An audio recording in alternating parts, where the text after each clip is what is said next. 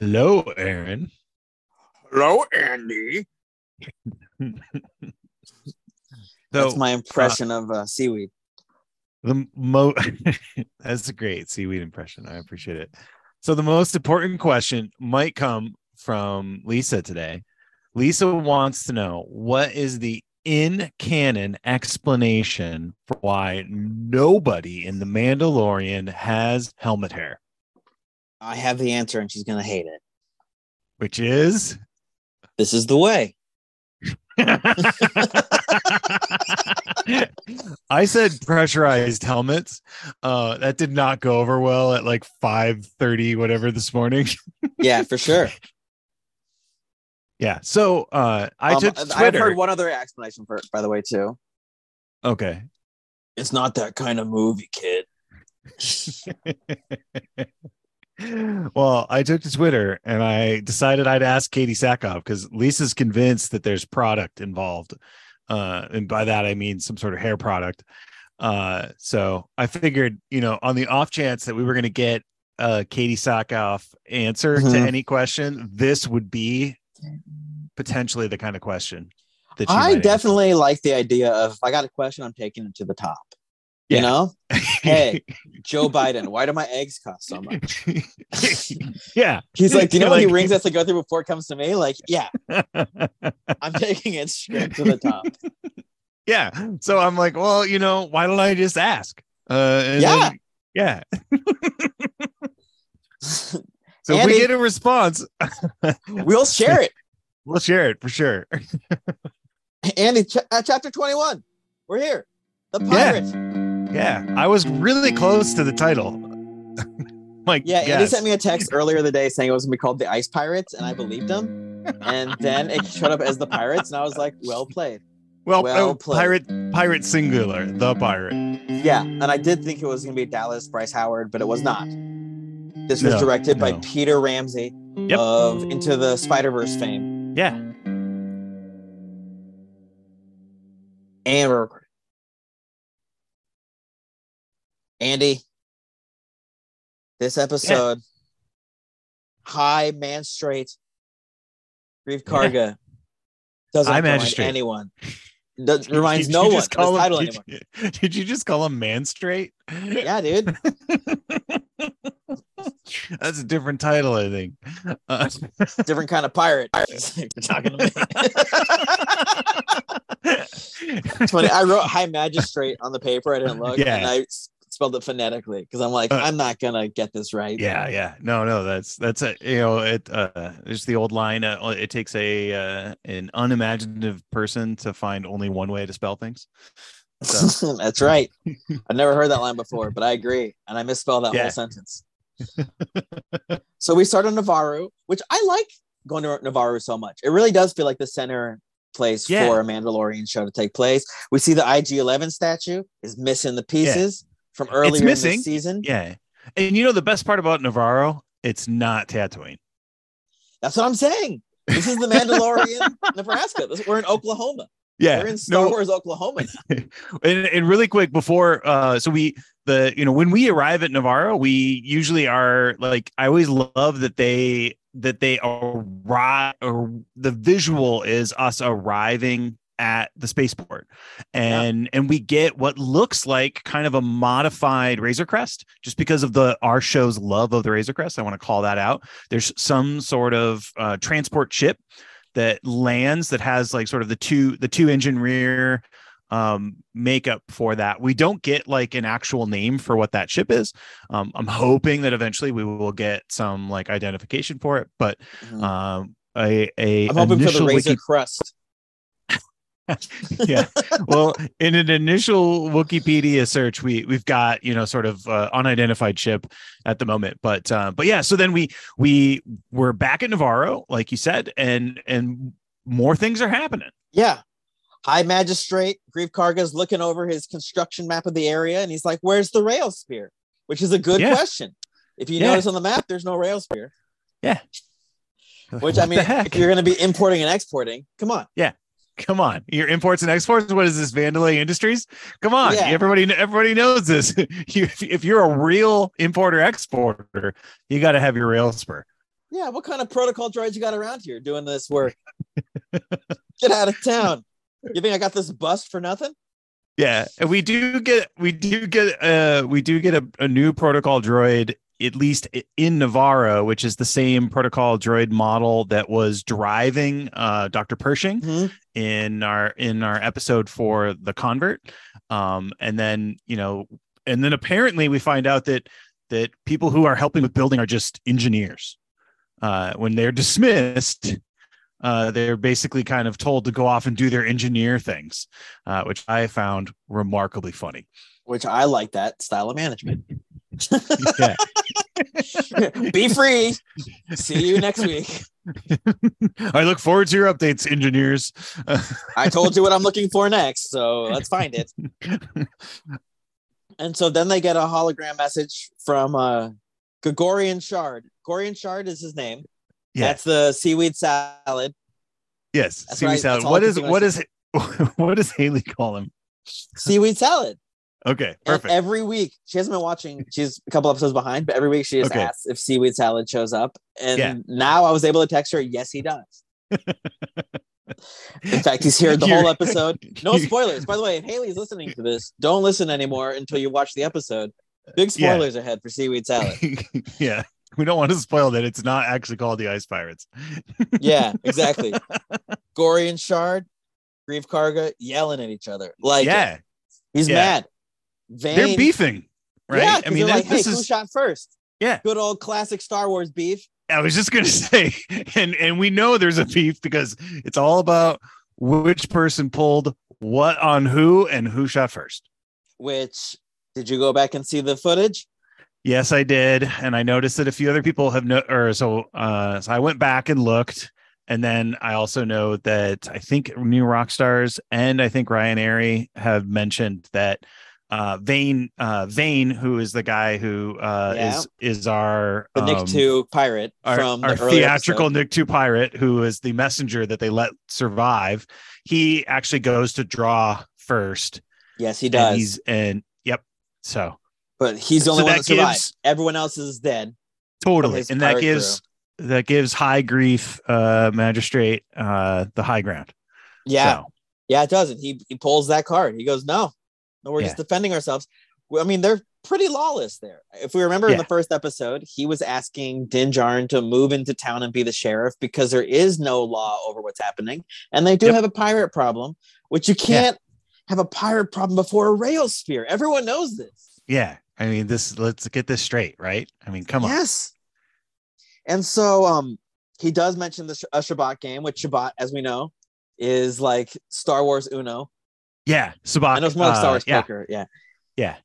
And I know you like that mention. It's a card game. And then when we get to my favorite cameo of this, it is also the a favorite card game of a certain Rebels cameo that we'll talk about later. So we'll come back to that, but I'm gonna breeze right over that cameo if you don't mind. I'm just kidding. No, it's hugeness. just tear my heart out now, man. I wish you guys could see Andy's face. He was like, "Wait, what are you talking about? We're gonna skip over this." Like what? I'm like, the whole reason we're doing this episode today is this cameo, as far as I'm concerned. That's why. Yeah, no, exactly. That's why I was like, "Yeah, we're gonna skip over the big news." Yeah. Why announce who won the Super Bowl? We'll just say what's happening in the first quarter. Totally. So, by the end of the hologram conversation, pirates are mad. They start attacking. Gory and Shard just goes after Navarro, which is kind of fun that Navarro gets knocked over as if it's like Tokyo in a Godzilla movie. It just keeps getting demolished in different ways. And I like that. It's the Spanish announcing table in wrestling is what Navarro is. It is exactly that. They show everyone going nuts. And then there's an R2, like a red R2 droid who has like the little shelving units as if he was serving the general public, which, it's like a little bit rich. So I like that, like the servant was also like, oh no, beep, beep, beep. Yeah. Like, oh geez. Oh, again? We heard we cleaned up this area. We believed it. Not again. I know. We gentrified this. And then that's where we kind of leave. We now know they're in shambles. They're being attacked. We go to this new shot where we get to a New Republic base that I don't know what planet we're on. Yeah, I don't believe we're not told what planet we're on. If we were looking for this, the audio description might tell us. As far as we're concerned, this is Space Vietnam. I thought that immediately. I was like, this is a beautiful part of Vietnam, is what this looks like. Because we've got Quonset huts and we have psychedelic rock, and it is definitely meant to look beach. Yeah, it's meant to look like. Did you have the closed captioning on? I did have the closed captioning on, and it says psychedelic rock music at the beginning of it, I believe. To me, it said psychedelic alien language. Oh, did it? Yeah. And okay. I just saw the psychedelic. It was so funny to me. And then, like, as they kept going and it was just gibberish, I was loving it. Songs in gibberish are my favorite. So thank you, Star Wars, for giving me the sequel to Yub Nub. Yeah, no, that's I love that as an intro.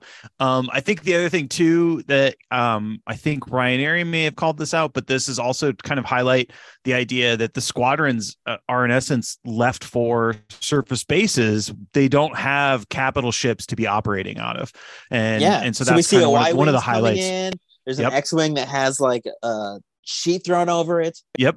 It has like some sort of camo deal over it. And, so you don't know how long it's really been there. Yep. You know, like, and so then we get to, oh God, I just wrote Captain Carson, but his name's Teve, right? It's Teve Carson?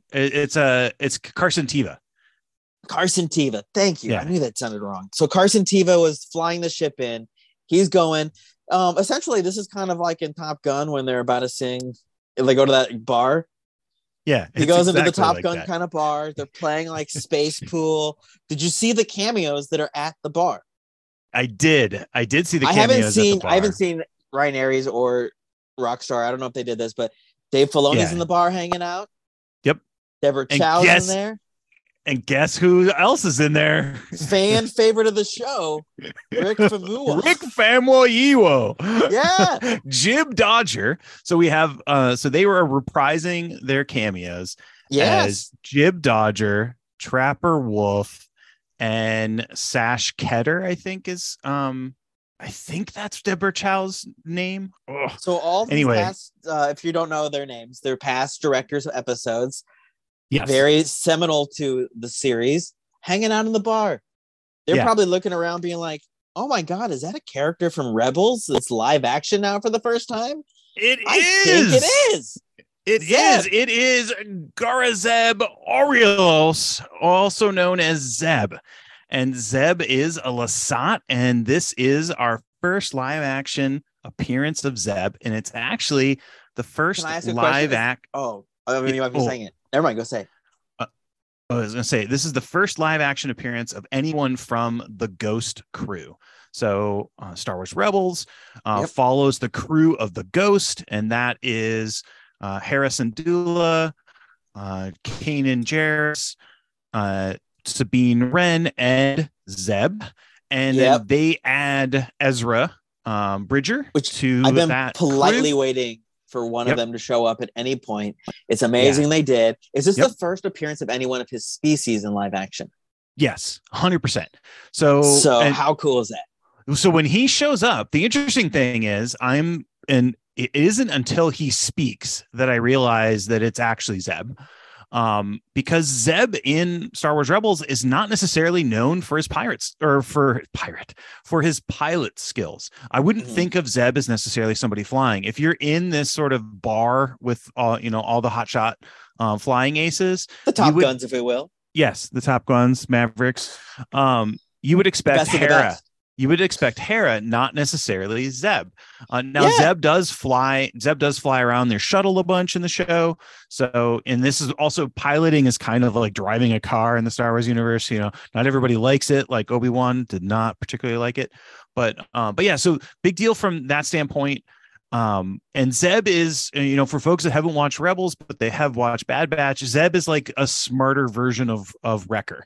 He's up to mischief and he's usually wanting to sort of, knock heads. So he's very much, like clobbering time, I guess, like the Star Wars version of, somebody who likes clobbering time. And so but the fact that we're seeing a Lasat, the Lasat race as a whole had been pretty much wiped off the face of the planet by the Empire. So there's not many of his species, similar to Yoda. We don't even know Yoda's species, but it's so when you see a Lasat, you're sort of almost immediately going, okay, this has to be Zeb. And then it was voiced by the same guy, the same voice actor that did Zeb on the show. So huge thing. And then he looked great. I thought he looked great. Now there's people that are complaining. People talked about like the way like Luke Skywalker being younger doesn't look that good. Like I had zero complaint about how this actually looked. I was like, this is great. It looks better than seaweed salad.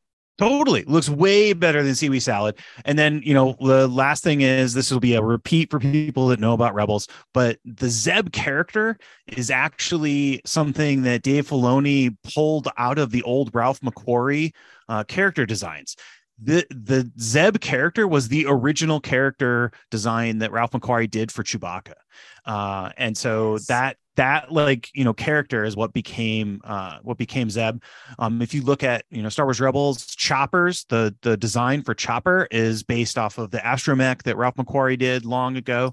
So anyway, this super, super cool. And then we get this exchange with Carson Teva, not to, nerd splain all over the plot details. The show's about nerd splaining. Do it. It is. But we get this exchange about, hey, the New Republic is swamped. And, after Carson Teva watches the plea for help from the High Magistrate, he realizes with Zeb that, there's not any way that they're going to necessarily be able to do anything as their squadron. We later find out that this little squadron that's in this base is the Adelphi squadron. And in essence, Carson's like, well, I'm just gonna go cold call the people and try to get it. And Zeb has a great Han Solo line at the end about, like the good luck with that. You're going to need it. Yeah. And I thought that was a nice little nod to just, the sarcasm that the Zeb character would have. So really, really cool. And then I don't know if you're going to get to it's an Easter egg treasure. I mean, it's like this man's the bar might as well be like Luthen's shop in Andor, right? There's all these little Easter eggs in the actual bar itself too. So it's like, super, super cool kind of detail. Like one of my favorite parts of obviously the Zeb cameo, but just seeing I really, really wish that Rangers of the New Republic would happen, but with it being like the squad, like this sort of like air pilot squadron kind of a deal. Maybe, I mean, at the very least, show up in an episode or something. It's really, I think it's trying to introduce them to a whole of like some of these other things that we can get attached to and see that they're working on for bigger things. And it did kind of feel like when you go on a Disney ride for the first time, like a new one, and they're like, is a new animatronic that's like special. Yeah. You're like, whoa, that's the first 7-foot animatronic. And it's this character and it's looking right at me. So like, I don't know. I was really excited. So they have the conversation. Then Carson Teva goes to a building that we've seen before. Yes, we have. Because that's the same building where Dr. Pershing does all of his data entry. Yeah, it is. And it looks like that somebody may have inherited some of Dr. Pershing's data entry because he's out sick, maybe. There was some data entry to be done. And of course, Kane is there. Looking very spyish. Yes. I was looking to see if Officer G68. Yeah, she was there, definitely open-eared. I was looking around to see if Pershing was there in any way, shape, or form because I wanted to see what's happened after the treatment. We don't know still. We don't know. But Carson Teva needed to go talk to the ladies' man, Tim Meadows.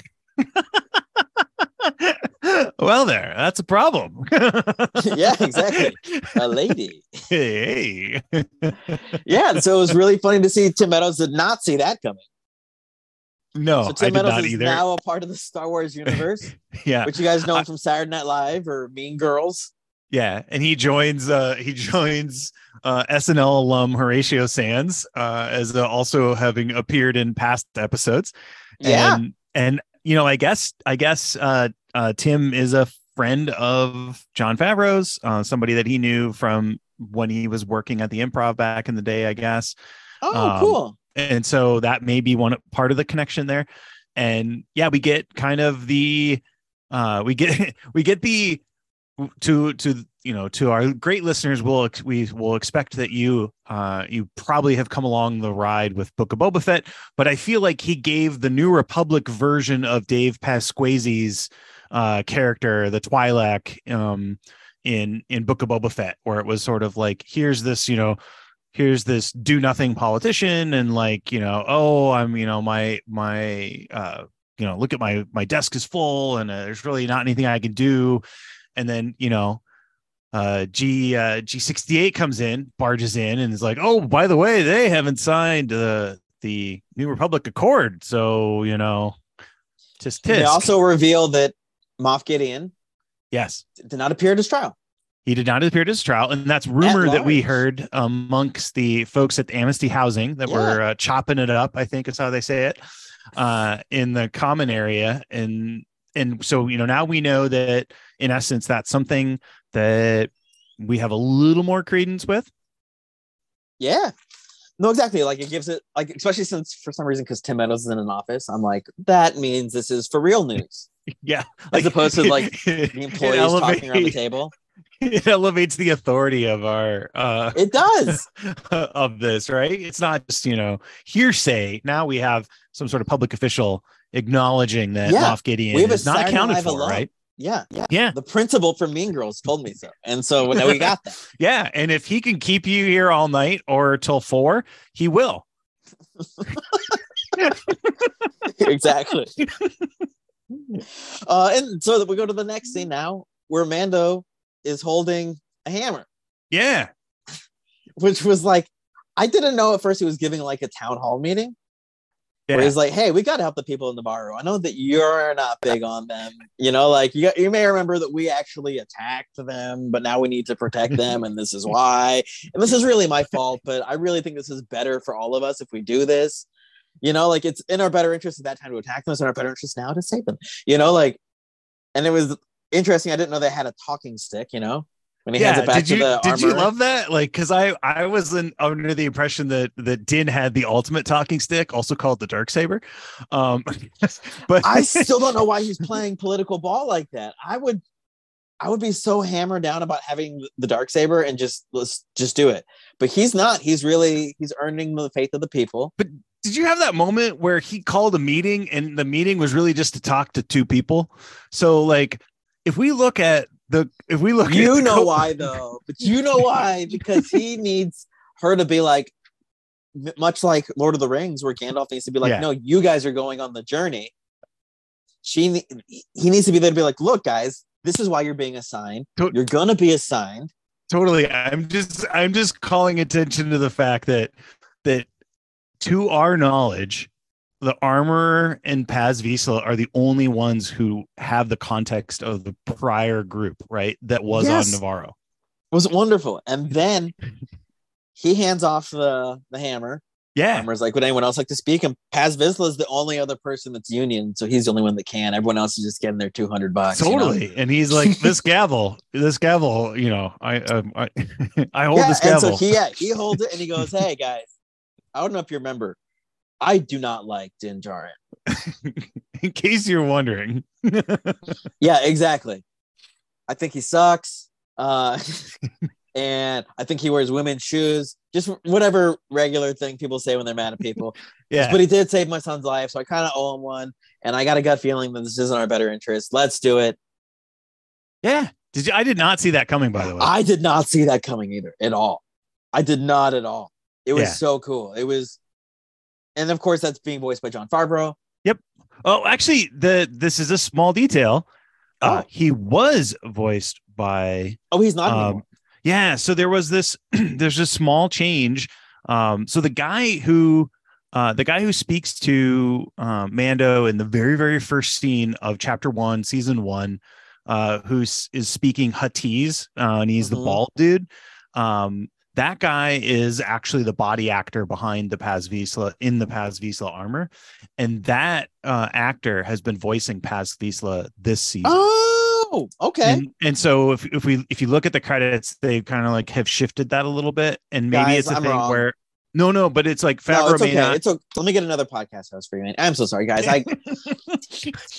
We all know that in nerd culture, when you're wrong, you have to go home. No, you don't have to go home. I'm just saying. But I think it's an interest. It's a slight interesting detail. So if you do listen to Paz Vizsla, he sounds slightly different, and it's probably one of these like logistics things where Favreau is doing other stuff and he doesn't have time to be in the sound booth doing the voiceover. Yeah. And that's my guess. But yeah, so slight variation this year for season 3. Go ahead. Oh no, that's great. And then I have what's next is back on Navarro, and I realize I don't have the Carson Teva scene. I think that's later where they talk to. Yeah, so we go back to Navarro, and we realize that we realize that there's like only 25 people apparently that have been mustered under Grief, and they're somewhere they're going to make camp for the night. It's a brand new town. They just started rebuilding, and also like pirates now can drink wherever they want. If you remember in the first episode, they were mad they couldn't drink at the school, which they did show them drinking, but they weren't at the school, and I was like, they should have put them in the school. No, they did actually. Oh, they are in the school. So there is the corn. There's like the octopus face dudes, the corn. There is a few scenes where they're in the school, and when they pull back a little bit, you can tell that there's that globe there and things. But they did make it into the school. And then we also get an Ugnaught pirate, which is a perfect face for a pirate, isn't it? But, it's actually like kind of shocking that we haven't seen more when you think about it. Now that I see one. Yeah, so we do see a few Ugnaughts that were in the service of Hondo Inaka in, I think, season 2 or season 3 of Rebels. So like it's one of those kind of deals where the Ugnaughts do kind of fall into that. But again, we haven't seen, as far as live action goes, outside of Queel and Cloud City, we really haven't seen Ugnaughts in live action. I thought it was really cool to see him as a coxswain and like calling out the different things, and has the mustache and everything. Makes the perfect sort of pirate first mate. The only thing that was wrong is he had both his legs. You're like, come on, guys, he's a pirate. What are we doing? Am I the only one that watches Time Bandits here? But what's his name? The Swamp Thing. He's got a mechanical arm. So at least we have a little bit of the pirate limb replacement going on. So, no, I definitely noticed that and love that. Yeah. Yeah. And so then after that, they get into some R-41 Star Chasers. Yes. Well, and they start to they're like, we're going to blow this city all the way up. And the Mandalorians have now come and they've tried to save. And like, this is the exact opposite of what we watched in season 1, where the Mandalorians showed up to destroy Navarro. Yeah. To save Din. Now they're there to save Navarro, and they're coming down in pretty much the same way. I didn't see anyone put together. I didn't look to try to side by side it, but it looks pretty close to what they did in season 1. Just the exact opposite. Now they're here to save the day. Paz Vizsla's got his big minigun again. Yeah. Well, and then we get this deal where the Corn are trying to take pot shots at the Kowakian monkey lizards.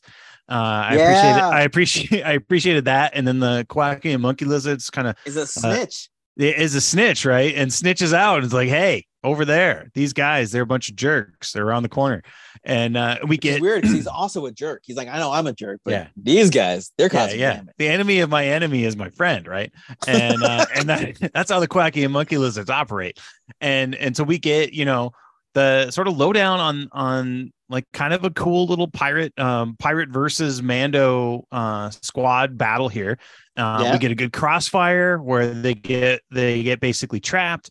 Paz busts out the mega gun, sort of similar to how Mando gets them out of the jam in episode 7 with the big E-web gun, holding the E-web gun and like laying down cover.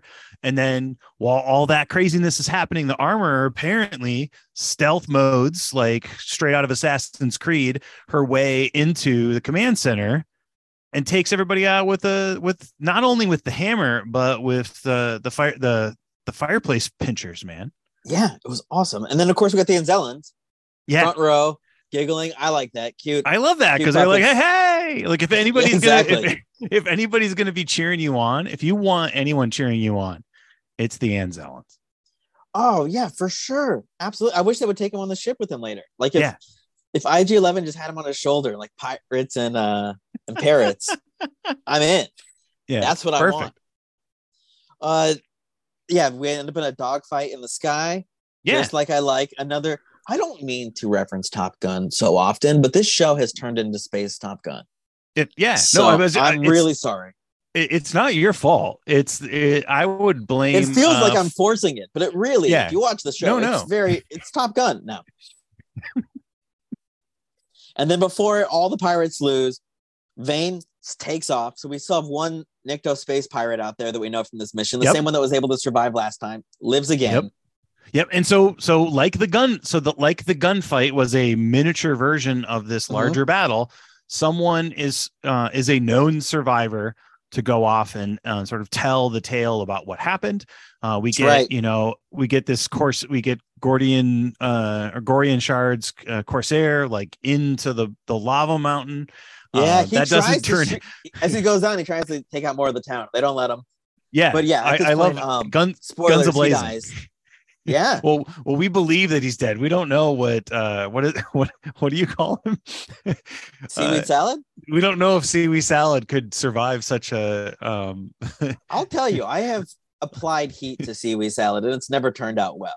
When I saw him go in a flame, I was like, that is not how you prepare seaweed salad. Yeah, I'm pretty sure he's past his Best By date now. But yeah, we never know. Sure. Like a good pirate villain. He could be burned seaweed salad and like come into the town come square back with less limbs for sure. Just on fire. Yeah. Oh, I just lost a couple limbs in that one. Whatever. It's Star Wars. I have a breathing machine and I'm seaweed. Why not? If Palpatine can somehow return, so can Gorian Shard. What if they have to put him in like a salty bacta tank? I would love that. So now that they've saved the city, High Master Grief Karga is like, hey, Mandalorians, thank you so much. I'm going to give you a huge part of my planet. Yes. You can, which he should have done in the first place. Yeah. Honestly, if he needed all the sheriffs, why wouldn't he have built a place for the sheriffs? There were the rail spur, Aaron. The rail spur. I mean, we know all of the trouble that the rail spur has caused. Yeah, exactly. I'm sure that's the reason. You guys don't need to shoot water anymore. You can shoot bad guys here. You can house yourselves here. And then they take, like, Paz Vizsla takes the armor. Not the armor, I'm sorry. He takes Bo-Katan down to the armorer, who's in her old forge from the first season. Yep. Which is cool. You're like, oh, look, she gets to reunite in this room that I was sad that she left. I'm happy she's going back. And you being the musical genius for Star Wars that you are, listeners of the show may remember that you scored incredibly high in the Star Wars pub trivia on the music. You will know 10 of 10. That the minute Bo-Katan walks into the sewers where the forge is, we get the same awesome soundtrack line from when Din brings in his Camtono of Beskar. So I thought that was really, really cool that we get like that back. And it was like a nice little like, oh yeah, season 1. Amazing. Well, yeah, that's how I knew it was the same place. I'm like, this looks like the same hallway. It's the same music. So they're leading me down that direction. Totally. And then she's around the forge and you're like, well, this is cool. And then she does the most shocking thing I think that she could do. Yeah. Which is weird that this is like the most shocking part of Mandalore. She asks Bo-Katan to take her helmet off, which we know is not the creed. That's not been the way the whole time. Now, what did you think was going to happen, Aaron? I'm curious. So when she said, take your helmet off, what did you think? Did you think this was? I thought she was kicking her out of Dodge. I thought it was Abel and Cain. Yeah. 100%. That's what I thought. I thought she was going to have to come back with the Night Owls and fight everybody, but it's the exact opposite. Totally. But what I thought was going to happen was when she took her helmet off, she would say, and that's why you are not allowed with our group. And then she was going to boot her out. Right. Mm-hmm. In wrestling, that would be called kicking you through the barbershop window. You know, like Shawn Michaels kicked Marty Jannetty right through that, and the Rockers were never together again. Yeah. I did not expect that. Right. No. And shocking to be like, no, you're going to walk both ways. You are a part of our crew, whether you put on your helmet or not. I need you to tonight all Mandalorians. And so it's also she's the blade. She's the blade of Mandalorians. She's the Daywalker. Yes. Bless you. Thank you. Yeah, and so like it's all of a sudden she gets to walk both ways. Yeah. I don't know, the creed had two sides. AC/DC, man. Yeah, and then they shockingly walk around like it's a scarlet letter, like between all the Mandalorians with no helmet, and they're like, "What? How are you allowing this to happen?" And they're like, "No, you guys have to deal with this. I've decided she walks both ways. You don't. Yeah, none of you do." Which almost makes you wonder at the end of the show, is it going to be like a shot of all the Mandalorians with their helmets off? Like, are we getting towards allowing somebody one by one? Like, it's the ultimate thing now that you don't have to have your helmet on. But tell me, right? If you're an extra on this show, wouldn't you love to have the end, the wrap party be just a bunch of you with your helmets off, holding your helmet? I mean, that's the shot that I want. That's my like social media cover image. Yeah, then you can sign a picture at conventions. Yeah, totally. Like, yeah, you would want that for sure. And as Andy noted in the beginning of the episode, there is no helmet hair. Yes, no helmet hair. Well, as Lisa, my girlfriend, noticed, because to me, I'm just like, that's what the Bo-Katan action figure would look like. Obviously, when she took her helmet off. Oh, for sure, yeah. You replace the heads on the action figure. Now we have Bo-Katan without the helmet on. Yeah, and I thought that was the end of the episode. Yeah, I did too. But then now we're in space. I was like, oh, we're gonna ride off into the sunset. Well, before you get to the sunset, there's this Imperial shuttle that has battle damage. We know it's not riding off to the sunset because they didn't play Happy Trails. And so suddenly we see an Imperial shuttle. Now, what color was that shuttle? Gray. Yes, gray. Let it be known that Lambda shuttles are usually gray. Okay, continue. And he's like, hey, we better go probe this sooner. And so the R2 unit had like a probe come out of his head and go straight in like it was looking through Titanic wreckage. Yeah. How cool is that? Which I've never seen before. Yay. Yeah. These are so when you upgrade, so everyone's like, oh, R2 couldn't do that. Well, just so you know, this is an R7 unit, and this is why you upgrade. This is why you upgrade to the newer Astromech. Yeah, it's got 3 lenses on it. Takes better pictures. Totally. 100%. So you can even hear Carson Teva refer to him as R7. And so this is the kind of amazing quality that we get in Astromech droids. And they had this cool little deal, and we get to be able to go in and check it out. Like, how cool would it have been if Din had an R7 unit? He wouldn't even had to put the R7 in danger. They would have just for them to be with Peli. Totally. I'm just saying, you got to be careful who you buy from. That's true. Well, Peli is not an authorized seller. No. She's not at all. Not at all. But they do discover that is the unit that is carrying Moff Gideon, but Moff Gideon is nowhere to be found. Yes. And we don't know if he's been murdered, or we don't know if he's... Yeah. We don't know what's going on. There are some body parts in there. We don't know whose bodies they are. Yeah. None of them appear to be Marshall Cara Dune's. Just an aside. I'm rooting that it is. Yeah. It would be a nice way to tie the bow on that, but they didn't do that. I wouldn't mind if it was. And I also wouldn't mind if it was Senator Jar Jar Binks. Like whatever bodies we can dig up. I love how we welcome Ahmed Best back as Keller and Beck, but we're still going to offer our angst and general hatred towards Jar Jar. Oh yeah, no. Just because the actor got redeemed doesn't mean the character did. Let's not get crazy. No. Oh, I know. I'm not with you. all inclusive. I'm on this. I'm on the same exactly. Page. But then they also see that there's some Beskar in there, so we're like, some Mandalorians got in there somehow, and we don't know if they're there for good or for bad, or who, or for evil. But what a place to end the episode. Yeah, you can put the CSI noise at the end of that part. Gong gong. CSI, man, that's a Law and Order. You got your wrong. You put the law. I don't know those shows. They don't have creeds. I saw they don't have the both creeds. Those shows. They don't walk the way. Yeah, there's not one helmeted lawyer. I'm like, what is this? Yeah. What kind of show is this where everyone's got their face out? So, yeah. So what do you think of that? So, as much as I had a lot of good things to say about the episode, while telling you right now, yeah, the dialogue was the worst I've ever heard. It was 80% exposition all the way through, and it was really bothering me how much the characters are just explaining the show to me. Where Star Wars famously explains almost nothing, and that's the point of us talking about it later. So I got mad about that. So because of that, I'm going to strike it down to like a 7 out of 10. Oh, okay. But I still think it's very rewatchable. Yeah, I really enjoyed it. I would give it 9 out of 10. Wow. 9 out of 10 exploding Corsairs. Wow, nice. Good for you.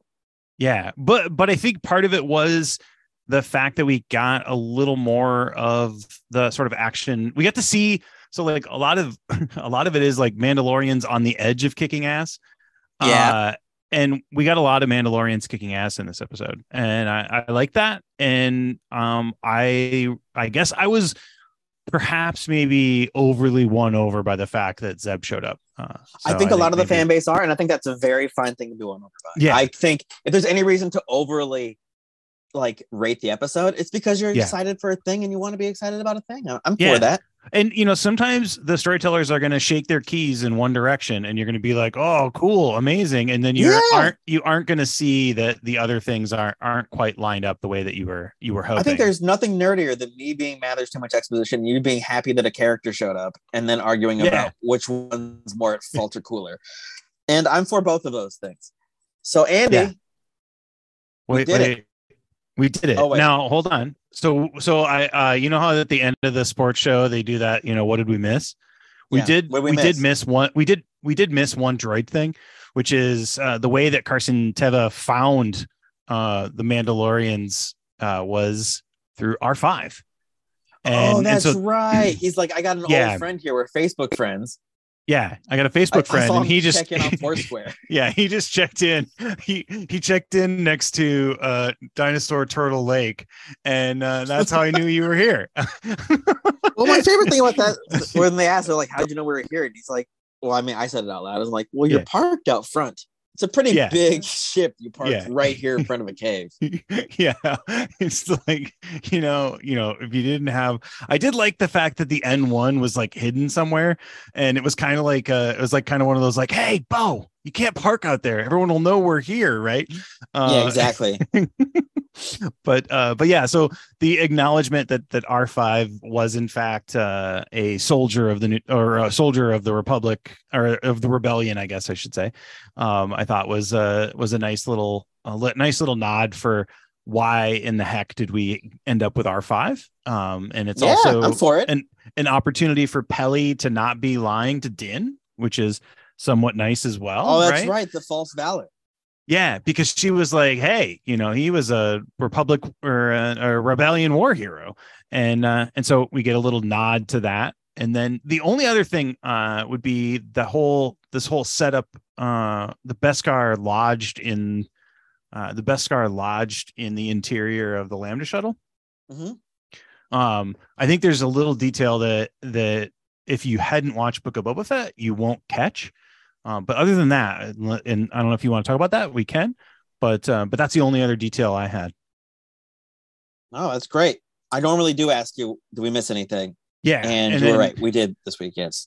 So that was one thing. And then the other is in the Book of Boba Fett, Din brings his spear, or at least the armorer notices the Beskar spear that he picked up on Corvus, given to him by Ahsoka Tano. And the armorer says something that I think is important, at least for our group and this finding of the Lambda shuttle extraction, which is Beskar should never be used for a weapon. It should only be used for defense. And as a result of that, she offers to melt down the Beskar from the spear and then make that adorable Beskar chainmail for Grogu. And so I think this is an important aspect to show that whoever was responsible for extracting Gideon was not our group, and that is a tell in that direction. I think everybody knows that it's like a Mandalorian setup, but I think that's a detail that I don't see anyone else talking about. I didn't. Yeah, no, I didn't catch any of that either. I thought that was to be revealed next week, but Andy's done some sleuthing. Yeah, so I did a little bit of sleuthing on that. Yeah. And it's not an Easter egg for me to be reappropriating from anyone else or citing. It's an Andy. Guys, this is an Andy original. Yeah, this is an Andy original. So I think that's the clearest thing. And again, it's one of these details that happened off, or if you aren't watching Book of Boba Fett, it happened off screen as far as you're concerned, but a little bit it was in Book of Boba Fett. And then the only other thing is, everyone I know that's talking about this seems to have forgotten that Gideon's group paid Din in a Camtono of Beskar. So it would be a sign that he has a lot of Beskar laying around. So I wouldn't be surprised if supporters of Moff Gideon actually have Beskar armor, and so that may be where we're going the next time. Oh, we don't talk about the future, Andy. Yeah. Well, I just did. We're like a couple that refuses to get married. We don't talk about the future. We just one day at a time it. That's funny. Andy, is this the way? Until chapter 22. Yeah, that's the next one. That's how numbers work.